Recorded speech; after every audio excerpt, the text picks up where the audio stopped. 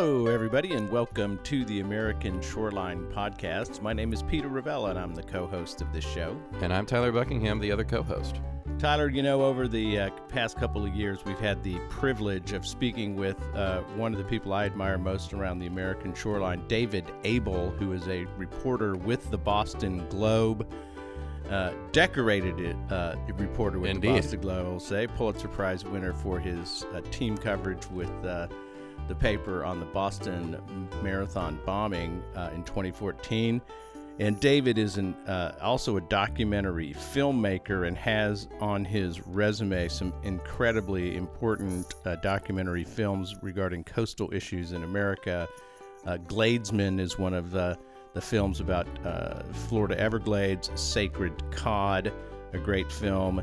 And Lobster Wars, Tyler, as you remember, the first film that we documented with him in a podcast about the right whale and lobsters in the Northeast, and his latest film, Entangled. So I'm really looking forward to this show. You know, Peter, we rely so heavily on journalists to educate us on what's going on out there on the American shoreline. There's a lot going on, and it's complicated. It takes people keeping an eye on things, following things, the gumshoe mentality. Right. David is going to shed light on a new light. This will be I believe his third time on the show. We've been this is just going to be fun, learning about what's going on up there in Maine, up in Massachusetts, in the Northeast with this really critically endangered whale. So I look forward to yet another conversation with our good friend David Abel. But first, Peter, let's have a quick word from our sponsors. The American Shoreline Podcast Network and CoastalNewsToday.com are brought to you by LJA Engineering. With 28 offices along the Gulf Coast, the folks at LJA Engineering are at the top of the craft in the areas of coastal restoration, coastal infrastructure, rivers and channels, numerical modeling, disaster recovery, and design and construction oversight. Be sure to check out their brand new Coastal Resilience Department, headed up by ASPN's own Peter Ravella. Find them at lja.com. Be sure to subscribe to the Coastal News Today Daily Blast newsletter at coastalnewstoday.com for daily updates on the events and news that shape the coastal discussion. Want to support the discussion and promote your company? We have sponsorship packages available now. Email me to learn more at chloe@coastalnewstoday.com. That's CHLOE@coastalnewstoday.com. Hope to hear from you and enjoy the show. Well, David, welcome back to the American Shoreline Podcast, and thank you for taking time out of your busy schedule to update our listeners on the coastal developments in the northeast part of the country. I really appreciate you being on the show today. It's my pleasure, and it's great to be back talking to you guys. Look, if I can just say, you know, it's been about a year since you've been on. You know, maybe the best opening is what developments have occurred, major developments have occurred in the discussion of the right whale over the past year. So there's been a lot. So as you mentioned, last spring we completed our latest film about how, in broad strokes, how climate change is accelerating a collision between one of the world's most endangered species, which is the North Atlantic right whale, and the nation's most valuable single fishery, which is the lobster industry, and the agency that has the tricky mission of trying to do both protecting endangered species and promoting sustainable fisheries. And so in the time since we completed the film, which chronicles the challenges of the National Marine Fisheries Service in trying to thread the needle between those very conflicting interests, we've seen a lot of developments, and it's one of these stories that was really hard to end. We actually recently updated the film to account for a series of developments. But in short, there was this process that we chronicle in the film that sought after a spate of deaths of right whales, we've seen the population decline by 25% just in the past decade, declining from as much as about 480 right whales to now an estimated, the most recent estimate was that there are now roughly 356 right whales. And that sharp decline spurred the federal government to try to bring together the different stakeholders that included lobstermen and other fishing interests, scientists, conservation groups, state and federal regulators in this body called the Atlantic Large Whale Take Reduction Team. And they, nearly 2 years ago now, were given this mission of trying to find a way to reduce mortalities and serious injuries of right whales by as much as by at least 60%, to try to reduce to try to turn back what was this very bad trend toward greater mortality and reduced births. And they finally came up with a plan, which again is in our film, that they said would accomplish that. And almost everyone on this body, I think 59 of 60 people, voted to support these changes, which were considered historic and the first real significant actions to help protect right whales. And then, of course, which we also chronicle in the film, there was a backlash, and the lobstermen, particularly in Maine, who supported the agreement, pulled out, and there were all kinds of protests, and everyone from the governor to the senators and the entire congressional delegation in Maine began lobbying the Trump administration to try to quash these proposed rules. And that culminated with former President Trump visiting Maine last summer and essentially telling the fishermen that he had their back. And by having their back, the proposed regulations ended up in this kind of regulatory black hole for much of the past year.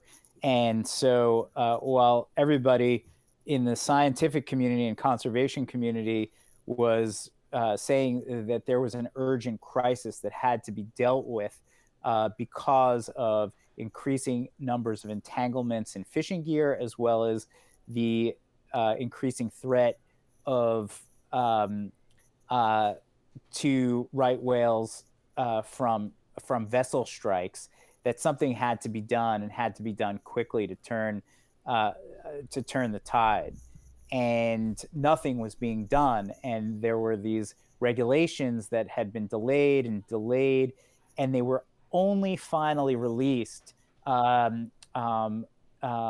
just on the very last day of 2020. I think it was New Year's Eve that they were released, when I believe that they had to be released in part because of a court order. And that's another part of this conversation. But there have been 2 federal judges who have ruled against the National Marine Fisheries Service, saying that the agency had been violating the Endangered Species Act by failing to do more to protect right whales, and essentially prodded the agency and the government to release these rules. And now finally, those rules have seen the light of day, and this month there will be a public comment period that will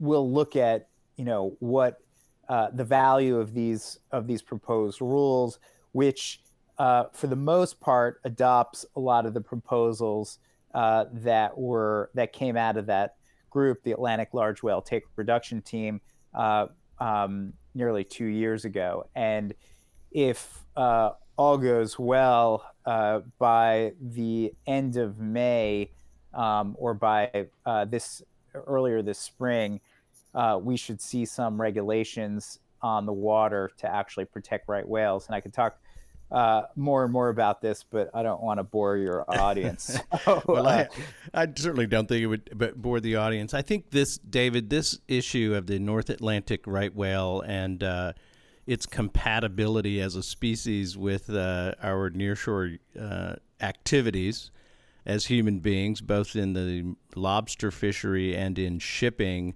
is really just an acute example of the conflict of interests that occur on the American shoreline.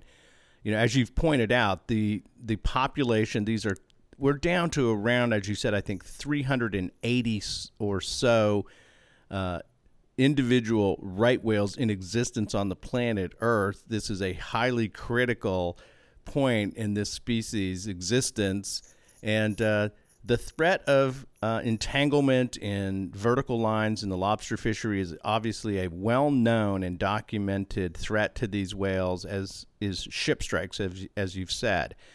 And I'm wondering, David, what you're seeing now in terms of the momentum to effectively address the risk to the whale in the new Biden administration. Can you talk a little bit about where you expect this to go? Can you tell? Are we in a position now where we could expect meaningful action to protect this species? Yeah, that's a great question. And it's a question I've been asking recently to gather or to gauge whether the proposed rules might be amended in some way by the new administration. And that, to me at this point, remains unclear.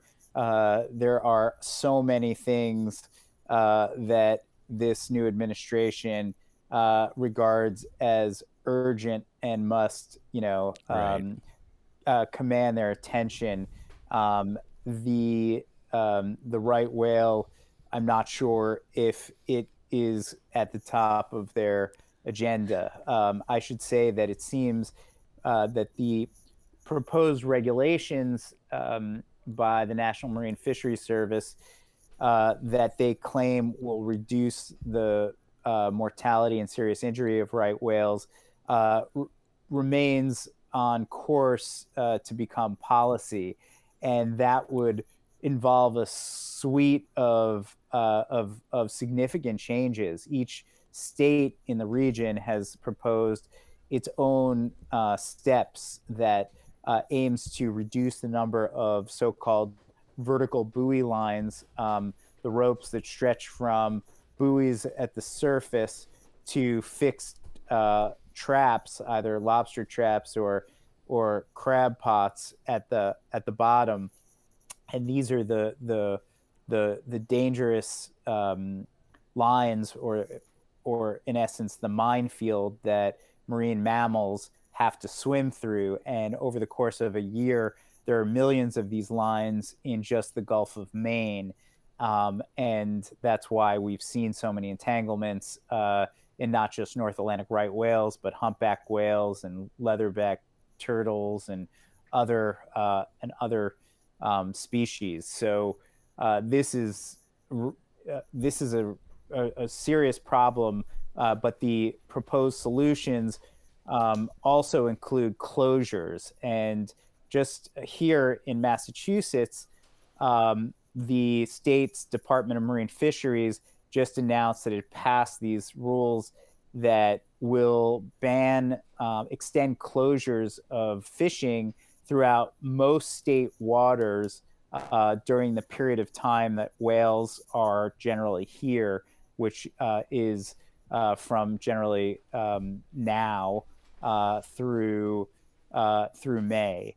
And so those regulations are going to have a serious impact on the fishing community here. And, many have described the potential loss of being able to fish for months at a time as devastating. And there are a lot of concerns about how these regulations could affect folks. There are also now studies going on about, and among the regulations by the federal government that would allow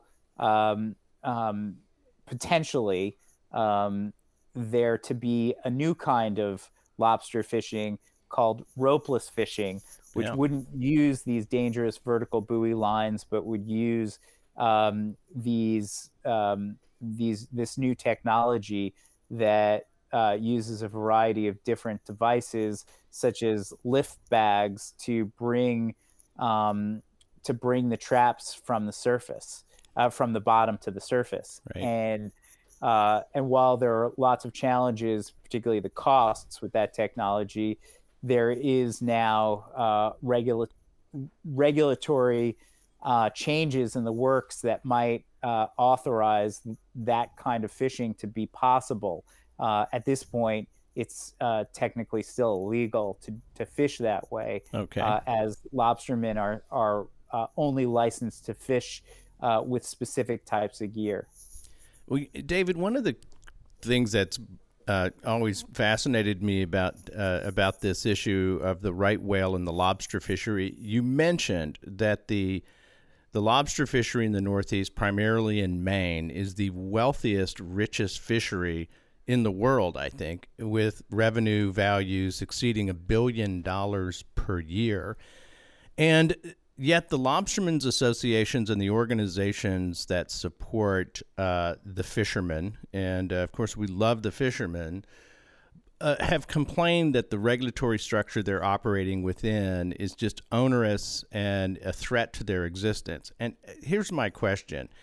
If you're able to make $1 billion a year on a fishery and have the most successful fishery, how restrictive are these regulations in the past that they are still complaining about?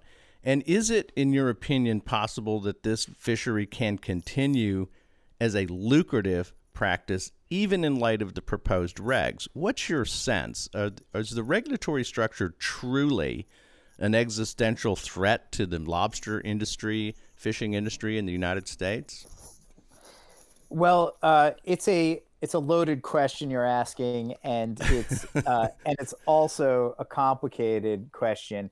Let me just refine some of the numbers you quoted. Right. So the $1 billion is actually, that's considered the economic value of the fishery. Okay. So that extends to Red Lobster, the retail bait producers and rope manufacturers and mechanics who fix lobster boats. The actual value of the catch is closer to $500 million. I think the record was set in 2016 when the state caught the value of the catch was something like $538 million. Right.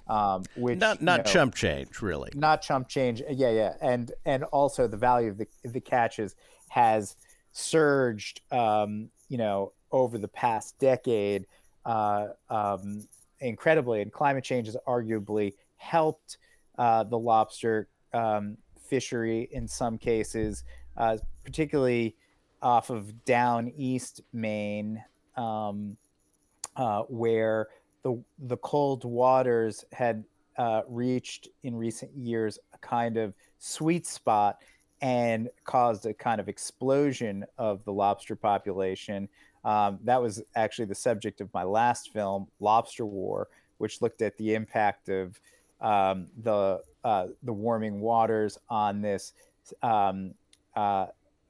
centuries-old conflict between the United States and Canada over this small island that both countries claimed since the end of the Revolutionary War. And in short, nobody cared about this island until the last decade or so, when the warming waters made the so-called gray zone around that island that both countries claimed suddenly flush with lobster, and their value had increased. And so the Canadians, who long ceded those waters to the Americans, started claiming the waters and fishing the waters, causing all kinds of conflict.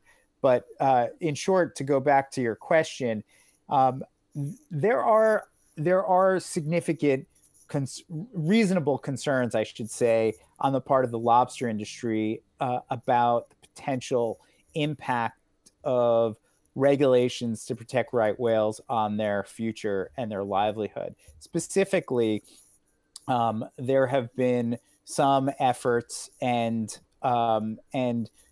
some recently successful efforts that have sought to actually completely shut down much of the lobster industry. And I'm thinking of one lawsuit, and I'll talk about that in a little bit more depth in a minute. But the notion, the easiest way to reduce the dangers to right whales is to eliminate vertical buoy lines, or eliminate lobster gear from their migratory routes. And so the first thing that a lot of lobstermen and folks in the lobster industry were nervous about was that the federal government might just decide to completely shut down the lobster industry to protect the whales. And they pushed back very heavily against that. But that would be, a potentially existential threat. And the science actually is not really helping the arguments or the case being made by the lobster industry, in that the federal government has said repeatedly that even one unnatural death of a right whale in a year is likely to cause the population of right whales to go extinct. And wow. And the language is a little complicated when you're talking about the Marine Mammal Protection Act and the Endangered Species Act, but essentially the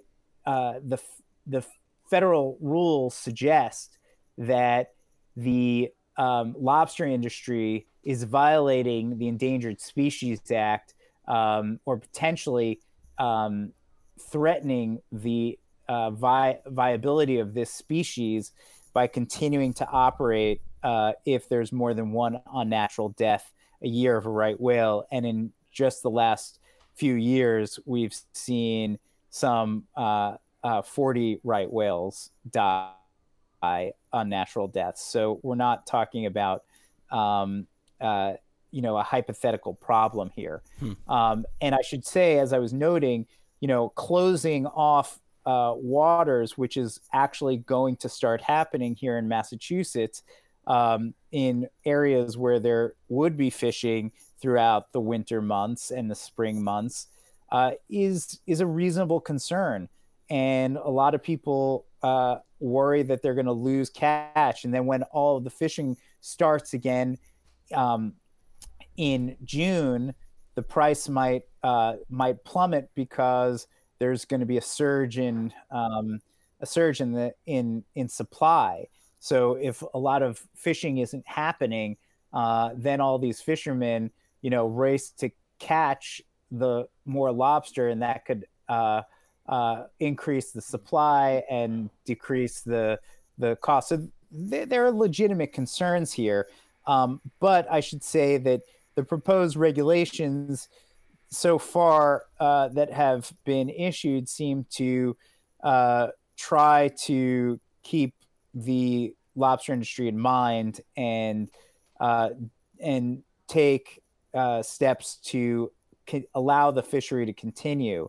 And so there are reasonable arguments that by having everyone not fishing or fishing less, you somehow maintain the sustainability of the fishery and also maintain the value of the catch if everyone is acting sort of in concert.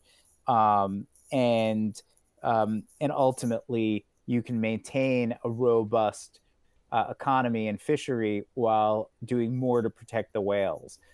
It's a very tricky balance, and it's unclear, whether at this point, whether it cuts corners by trying to cater to both the conservation community and the lobster industry, and thus maybe not doing enough to protect right whales, or doing not enough to make a serious impact on the industry. Wow. So a lot going on here. And I want to just take 30 seconds. I'm going to take 30 seconds to quickly, for those folks who are new to the ASPN audience, I just want to point out that we have covered this issue now for, Peter, 2.5 years since we started. Yeah, it's been a major focus of our podcast coverage. If you go back into the archives, you're going to find a lot of coverage, including a couple of shows with David, and some additional shows. We've had on ropeless fishing technology folks. We did the show with Whale Week down in South Carolina, I believe, Georgia and South Carolina, where they talked about the calving and the reproductive system, and how that's going on down in the warmer waters during the winter time. Actually, because it's a migratory whale. It's a nearshore migratory whale that feeds up in the northeast, but migrates to the southern Atlantic shoreline off of Georgia, northern Florida, South Carolina to calve. So the life cycle of this animal, right, Tyler, is important all along the Atlantic seaboard of the United States. It is, and I would encourage everyone to go back and actually listen to those shows. They're a little older, but good content. And what I remember, what sticks out in my mind, is we had Michael Acero on, who at the time was the Dr. Michael Acero, who was the director of the take reduction team for the right whale. For the right whale. And the number he cited, I believe, was 406 whales. And now, so we've lost it hasn't been, a year and a half maybe since we've spoke with him, 20 something whales have died. Does that sound right, David? Yeah. So some of these numbers are estimates. So in the last few years, we've seen, I think in 2017, we saw a record 17 right whales die. 12 of which died in the Gulf of St. Lawrence in Canada as a result of the plummeting food supply in their traditional summer feeding grounds in the Gulf of Maine, and that was attributed in part to climate change and the rapidly warming waters here. And there were a few protections for the right whales in Canadian waters, but then in 2018, for the first time in anyone's memory, we saw 0 births of right whales, which was also a horrible harbinger for the viability of the species. We also saw, I think, 3 deaths in 2018.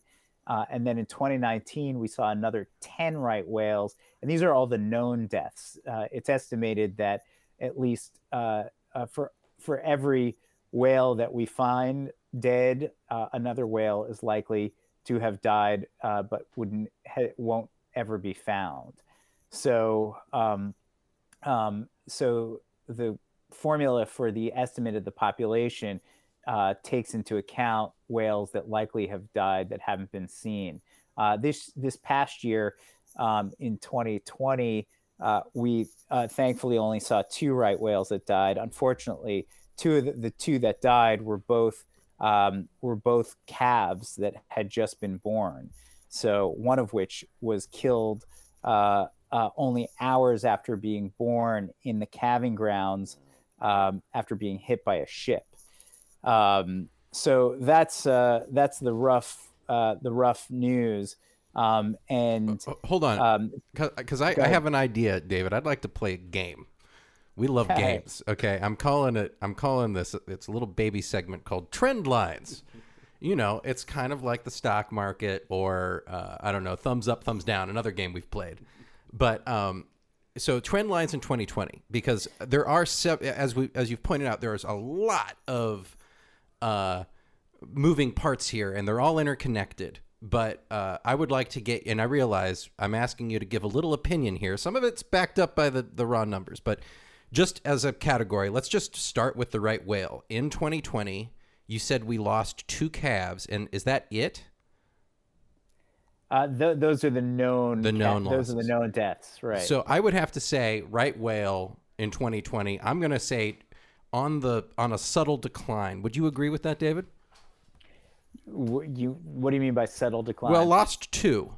I suppose the species is at an all-time low. If it was the stock thing, it would not be looking good. But we did only lose 2 compared to a record 17 a few years earlier.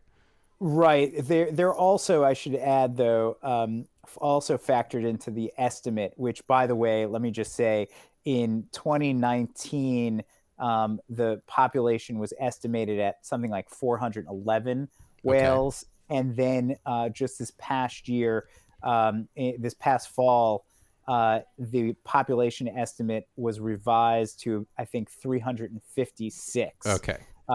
So trending down. And that also incorporates another category called whales swimming while dead. And that is this this purgatory that severely entangled whales are living in. And so there are, I think the last time I looked into this, there were 11 or 12 right whales that were considered, that were still alive or last seen dragging fishing gear, and were severely emaciated with all kinds of lice and other kinds of signs of impending doom or mortality. I'm revising my trend. It sounds like it's trending down. It's not a slight down. This sounds terrible. It is, but let me also just inject one piece of recent good news.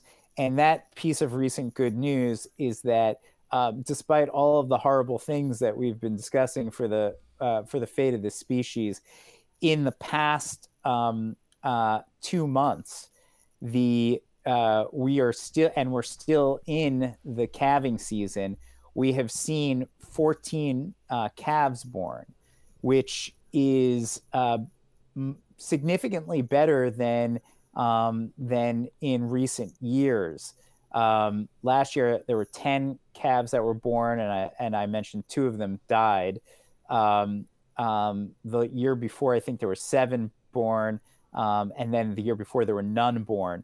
So far, 14 being born is great, unmitigated good news.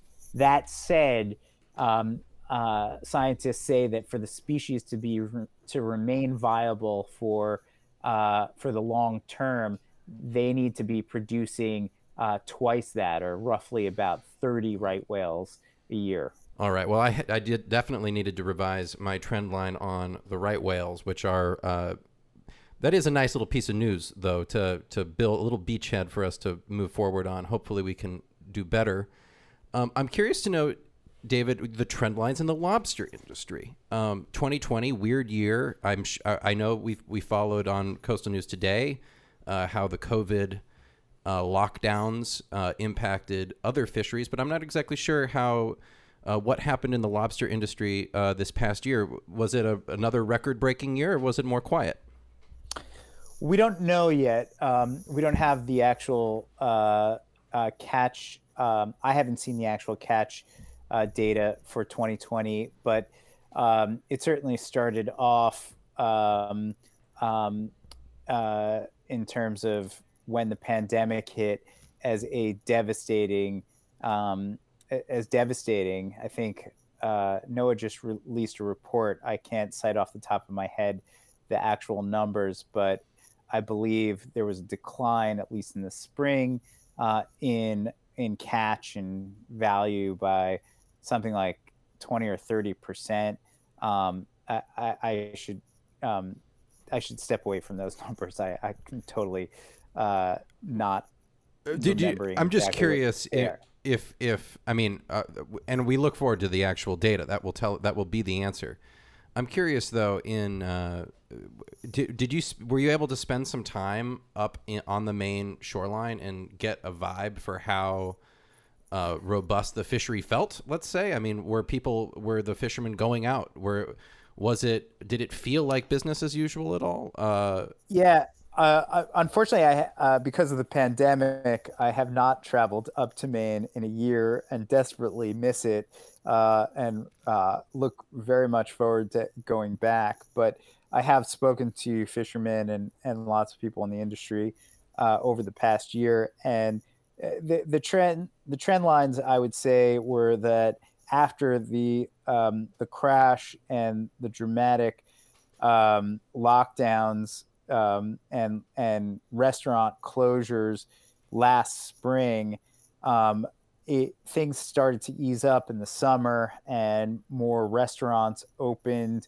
And the lobster fishery, I should say, is heavily dependent on a robust restaurant scene.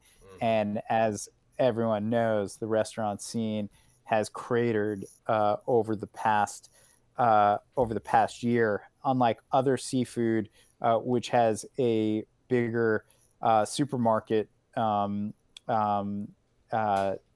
sales basis or foundation, the lobster industry didn't, and so that was a big problem, and exports were also a problem.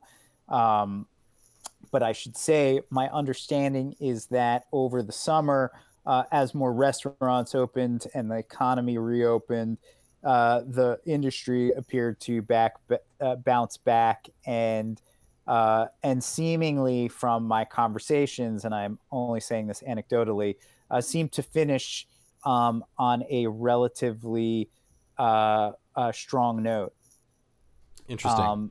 But I don't know what the final numbers are, and I imagine they would be substantially lower than what they were in previous years. I know 2019 was the fourth most lucrative year for the Maine lobster industry, and that was after banner years in the previous years. All right. And I want to, my final trend line, and I realize this is kind of an imperfect trifecta of trend lines, but I think it is helpful to get just a baseline picture. If this is your first introduction to the topic, the federal regulatory picture. So we discussed it earlier in the show, but from a trend line perspective, it sounds like 2020 was at best a flat line. Would you agree with that? Kind of stalled, as you said, in the perpetual black hole of basically not being able to do anything during the waning months of the Trump administration. Would you agree with that characterization? I'm sorry, for the conservation of right whales? Yeah. Yeah, I would say that there was a kind of again regulatory purgatory or lack of any action on the part of the federal government to put any protections on the water to protect whales over the course of the last 2 years. There's nothing been done except on paper. That will hopefully change this spring. Well, there you have it. I would call that a flat line, Peter. Yeah, I think that's a pretty good wrap up. The whales the population, let's say, is not booming in a positive direction. The value of the fishery still seems strong, but slightly declined. And the regulatory picture has stalled, but may be changing with the new administration. David, tell us about Entangled, what you were hoping to accomplish with that film, and how can people see this film? It's a great film, by the way, and we really encourage folks to take a look at it. It's an in-depth and detailed film. Tell us about it. Sure. So again, this is a film that grew out of previous films. I like to say this is the capstone of a trilogy of films that look at how climate change is affecting the waters off of New England, these historic waters that brought settlers from Europe to catch cod, which was the subject of my first film in this series, called Sacred Cod, and it was about arguably how warming waters had caused this historic fishery to collapse, and the federal government to impose a moratorium on commercial fishing of cod, which remains more or less in effect today. And then my next film, Lobster War, as I've already described, was about how warming waters have affected the lobster catch and this conflict between the United States and Canada. And while learning a lot about those industries and those issues, I learned while making those films about the plight of the right whale and the impact of the lobster industry on the right whale, and particularly the entanglements in fishing gear. And so for me, I think one of the things that really motivated the making of this film was this report that I wrote a story about for the paper at the Boston Globe, where I work as the environment reporter. In 2019, it was a report by the United Nations that estimated that we are on track by the end of this century to lose 1 million species.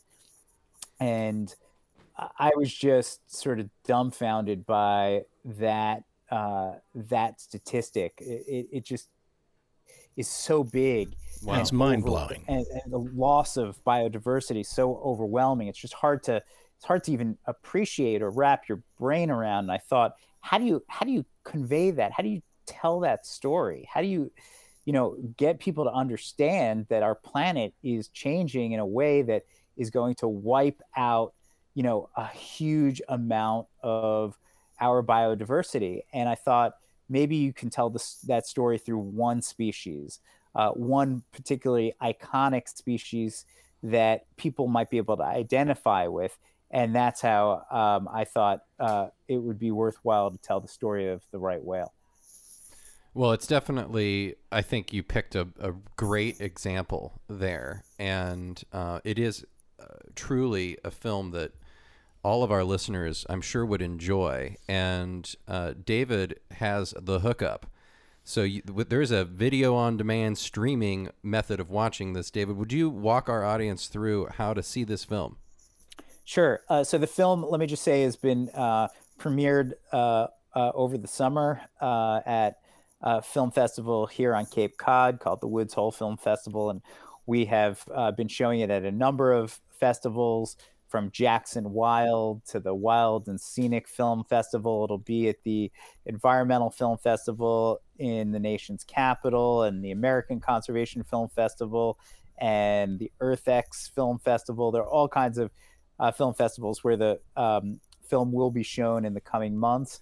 Well, David, let me interrupt just to mention, because it has been screened at these festivals, it also has been widely rewarded Best Non-Broadcast Film at the Jackson Wild Festival, the Best Conservation Film at the Mystic Film Festival, and the John DeGraff Environmental Filmmaking Award at the Wild and Scenic Film Festival. So let's say, great job on the movie, and well received around the country, and so thrilled that it's going to be. I hope the Academy gets a hold of it. Yeah, I mean, come on, this is an amazing bit of work. Thank you, guys. I appreciate that. You guys can call the Academy. So I'll put in a word. We'll start a campaign. I appreciate that. And the film is now available, and for anyone listening, hopefully you'll be able to find a link to it that will accompany this conversation. But you can find the film on Vimeo, and we'll provide a special discount for listeners. Well, that's awesome. And again, really, I there's nothing better to do during the pandemic than pop a little popcorn, throw it on your smart TV. You can get the thing on my Roku, and you can stream this bad boy on your television tonight. That's right. We all need to be sitting inside. So this will make you smarter and make you understand one of the complicated issues on the American shoreline. So, and there's a good website, entangled-film.com. David, for folks who want to learn more about Entangled, is that a good place to go? Yeah, absolutely. And you can see the trailer there and some images from the film and a lot more about the issues and data and a bunch of stories I've written about this issue for the paper. All right, we got a little time left, and I want to expand our conversation because you are the environment reporter at the Boston Globe. And as important as this right whale issue is, there's more going on. And Peter, do you want to start with wind power, or do you want to? David, we wanted to touch base with you about wind power, and we've been following this on Coastal News Today, so we're aware of the burgeoning interest in the development of offshore wind power in the New England area. With the new Biden administration, it is expected that the regulatory system is going to be more conducive to the development of wind power off of the Northeast.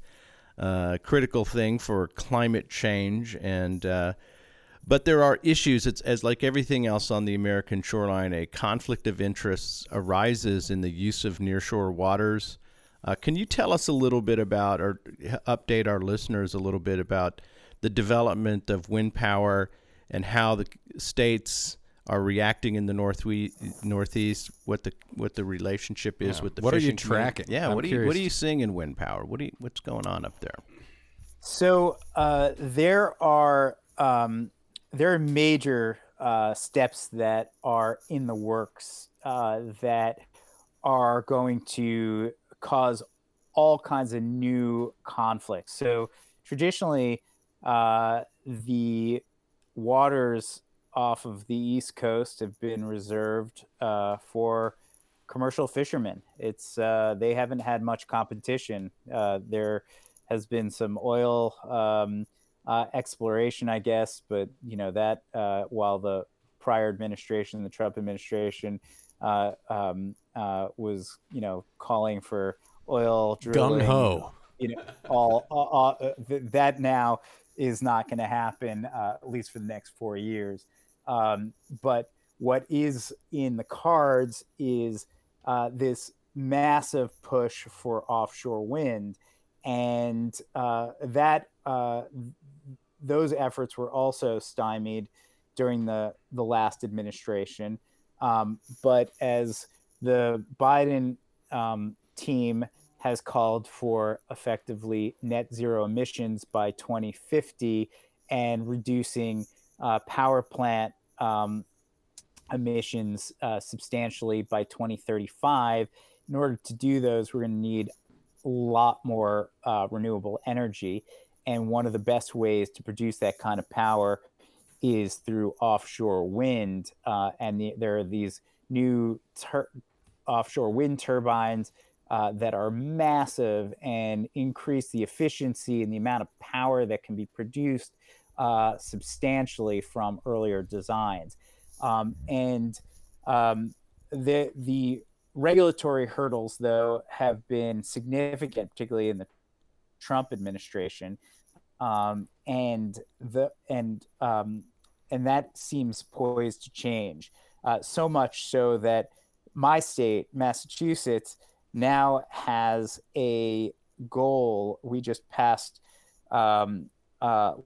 legislation that calls for 5,600 megawatts of offshore wind power within the next decade. And that will require massive amounts of turbines to be built in waters south of Nantucket and Martha's Vineyard, and all down the coast through Rhode Island and off of Connecticut waters, off of New York waters. New York and New Jersey also have very large commitments that their governments have made to building offshore wind, and I think it extends all the way down to Virginia, and so we are going to see substantial changes on the water and competition for fishing grounds, not from other fishermen, but from energy companies. And here in New England, there has been arguably the primary impediment to the first large deep water offshore wind projects getting built has been the fishing industry, which is, got a vocal and powerful lobbying organization behind them, and that has made it difficult so far for the first pylons to be driven into the seabed. But it seems like that is going to change, and there are new groups that have formed in recent years that have tried to work out the differences, and try to make the construction of these massive turbines not interfering with the fishing industry, and built in a way that the fishermen can carry on. And also there are questions and issues about how these massive turbines could affect marine life and marine mammals, especially right whales. So that's a whole other subject. But in short, the building of these turbines is coming, and it is going to change irrevocably how our waters are used, and it's going to have an impact on the fishing industry. For the listeners out there, a couple of factoids that jump out at me on the issue of wind power development in the Northeast. First thing is that the leasing of the seafloor is handled by the Bureau of Offshore Energy Management, BOEM, which is a federal agency. The lease sales that have been offered and purchased for wind power sites off of the New England shoreline exceeded $400 million in one of the recent sales, which I will point out exceeds the lease value of oil and gas leases in the Gulf of Mexico in the last two lease sales under the Trump administration. It's big money. $400 million for the right to install turbines is what's being paid to the federal government now. You mentioned the larger turbine sizes, and the General Electric Halide, it's called the Halide wind tower, is incredible. This thing is the blade length. This is the interesting thing. It's being tested now in Rotterdam. They've got it put up and it's operating, and they're just fine-tuning this machine. It is a 12 megawatt generator, and the length of the blade is 107 meters per blade. So 300 feet, in excess of 300 feet on a single blade. So the diameter of this is more than, they're massive. And the other factoid that comes to mind that's 12. Yeah. Currently, the entire installed capacity in the United States is 40? It's about 40, yeah. The Vineyard Wind is around 30. There's a few smidgen projects around. But to get to 5,600 megawatts, as you said, David, over the next 20 or 30 years off of Massachusetts, what we're talking about here is a massive development of a new industry on the American shoreline in appropriate places. And it just happens to be happening in the Northeast first. There is an economic boom here. There are new jobs, new industries. It's going to have a huge positive impact if you're interested in that particular segment of the economy. The trade-off here, as you mentioned, is with the fishing community. I'm kind of fascinated to see how much money the wind power industry is going to pay the fishermen for the inconvenience of installing these turbines. Because as I understand it, the problem the fishermen are raising is that it changes access to fishing grounds. It increases the distance they have to sail to get where they want to go. It's going to drive up their fuel costs. It will delay certain things in what they can do. Do you see a reconciliation here? Are you optimistic that the interests of the traditional fishing community in the Northeast can be balanced and sorted out with the emerging wind power industry off of New England? I do. I mean, I think there are going to be a lot of hurdles along the way and fights, and there already have been. But we're seeing these changes already happen, and I don't think that that we have, as a society, much of a choice at this point. Right. Offshore wind is a vital component to us reducing our emissions. And if we don't reduce our emissions, we're going to have greater. Our oceans are going to absorb more carbon dioxide. Our seas are going to become more acidic. Our shellfish are going to become more brittle and prone to disease. And there's going to be substantial impacts on our fisheries, as we have already seen with cod, lobster, and other iconic species like winter shrimp, and other and our whales. So this is all linked, and I think fishermen know that, and so we need to find ways to move off of fossil fuels. Offshore wind presents a very attractive, non-invasive way of providing power in terms of not putting a turbine in someone's backyard, and this is coming. Yeah. And it's just a question of smoothing out how it gets done, and getting through legal challenges and that sort of thing. Well, I'm looking forward to reading. I hope that you're going to be covering this at the Boston Globe, and as you're in your role as the environment reporter. We need smart folks taking a look at this and balancing the interests that are going to occur. So I'm looking forward to following your coverage of this issue in the future. No doubt about it that climate change is a substantial issue. Certainly the Biden administration is putting it at the top of the heap. Power production is a substantial contributor to carbon emissions in the atmosphere, about 30% of the total, it's estimated. So the reason I'm optimistic about it is that the offshore wind turbine industry in Europe and in the North Sea and off of England, and what's happening in basically in the European world, proves that it can be done and done effectively. It's not substantially developed along the American shoreline. So we need to do it. It can be done. The investment opportunities here are substantial. Ørsted, one of the major wind power development companies, has completely restructured their company this year to prepare for the American market. So I think you're right to see this as almost an inevitability.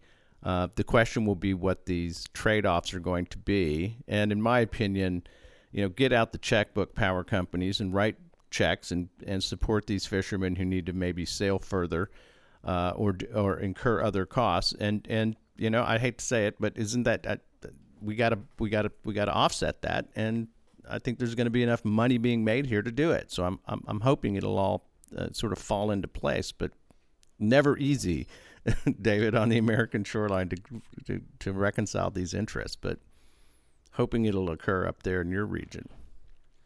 All right, real quick. Yep. Before we jump off here, David, we've almost done a full hour. I want to get your thoughts on the Northeast Canyons and Seamounts National Monument. This is, of course, out in the ocean. It's a marine monument. A marine monument, one of 5 marine monuments established by presidents of the United States, created by Obama in 2016. It's about 5,000 square miles of area. And the National Monument was created to limit fishing in these sensitive seamount areas off of New England. But there's been a lot of controversy about it. The Trump administration trying to open it back up to fishing. David, what's the sentiment out there about the Northeast Canyons and Seamounts National Monument? What's going on in the discussion up there? Well, I should say the first thing, and I wrote a story about it in the paper a week or so ago, as part of a campaign or a initial flurry of executive orders to overturn a lot of the Trump administration policies. President Biden just recently signed an executive order that would restore the what is the first marine national monument here in the Atlantic Ocean to the status given to it by the Obama administration, which essentially bans most commercial fishing in this area that is about 5,000 square miles of federally protected waters southeast of Cape Cod. And in short, Trump tried to issued an executive order opening up the waters to commercial fishing, and now Biden has issued an executive order that essentially is calling for a quick study about whether that should be maintained or overturned. And I think it would be likely that they'll revert to the Obama policy. And in a month or so, there should be a report that decides on whether to close the commercial fishing that's been allowed there to happen again. Well, it's the common theme between this discussion of the right whale, the wind power development offshore of New England, and the Northeast Canyons and Seamounts National Monument is the fishing industry's key role in each of these areas. And I'm hoping, David, that the fishing industry becomes part of the solution. The world is changing. These traditional industries are going to have to adjust to the demands of climate change and the competition for resources in the nearshore waters around the country.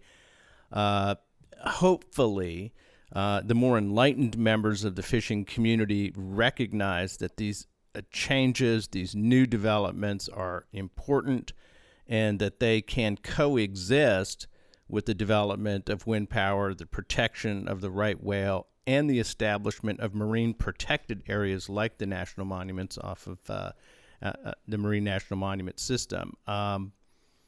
In talking to that community, I just wanted to get a sense of what you're hearing. Is there an openness to the adjustments that are being called for here in the fishing industry in New England to these new developments, or is there a hard resistance? What's your sense of the community if we can generalize something like that? Sorry, say that one more time. What's the tone and tenor of the fishing community as it faces the wind power, the right whale protections, and the establishment of these marine protected areas? Is there a segment of the fishing industry that is interested in sort of being compatible with these adjustments that are coming their way? I think it's changing, and I think some years ago, I think the first response was hell no, right? And there was quite a lot more pushback. I think now, particularly with offshore wind, while there are legal challenges, it seems to be that the fishing community, and we saw this arguably with the right whales, and even with the Marine Monument, that they now take a more sophisticated approach, which isn't just a blunt across-the-board rejection, but they try to pick and choose their battles, I think, more carefully and sort of in broad tones echo the language that you hear from the conservation community or the science community, saying that they, respect they understand these things need to change, or they understand what's happening and so on. But we just have to make it work for the fishing industry. Yeah. So the question is, and in general, that seems fair, and we definitely we want to maintain a robust fishery. There are generations of traditions, and it remains a huge part of our coastal economy. But finding a harmony as we move through these challenging issues is vital, and it remains to be seen whether the fishing community is going to be a partner or a legal foe. Very well said, David. I think that is the challenge ahead.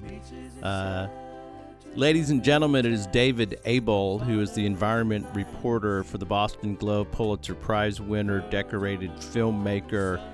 He's done a number of great films about coastal issues. Check him out. Look for Entangled, his latest documentary film, available on streaming services everywhere. David, thank you so much for updating our listeners on the major issues in the northeast part of the United States on the coast. We really appreciate your time and insight every time you're on, and we hope you'll come back and keep us up to date. My pleasure, and I really appreciate it, and I always enjoy talking to you guys. On the sunlight at dawn, singing Mama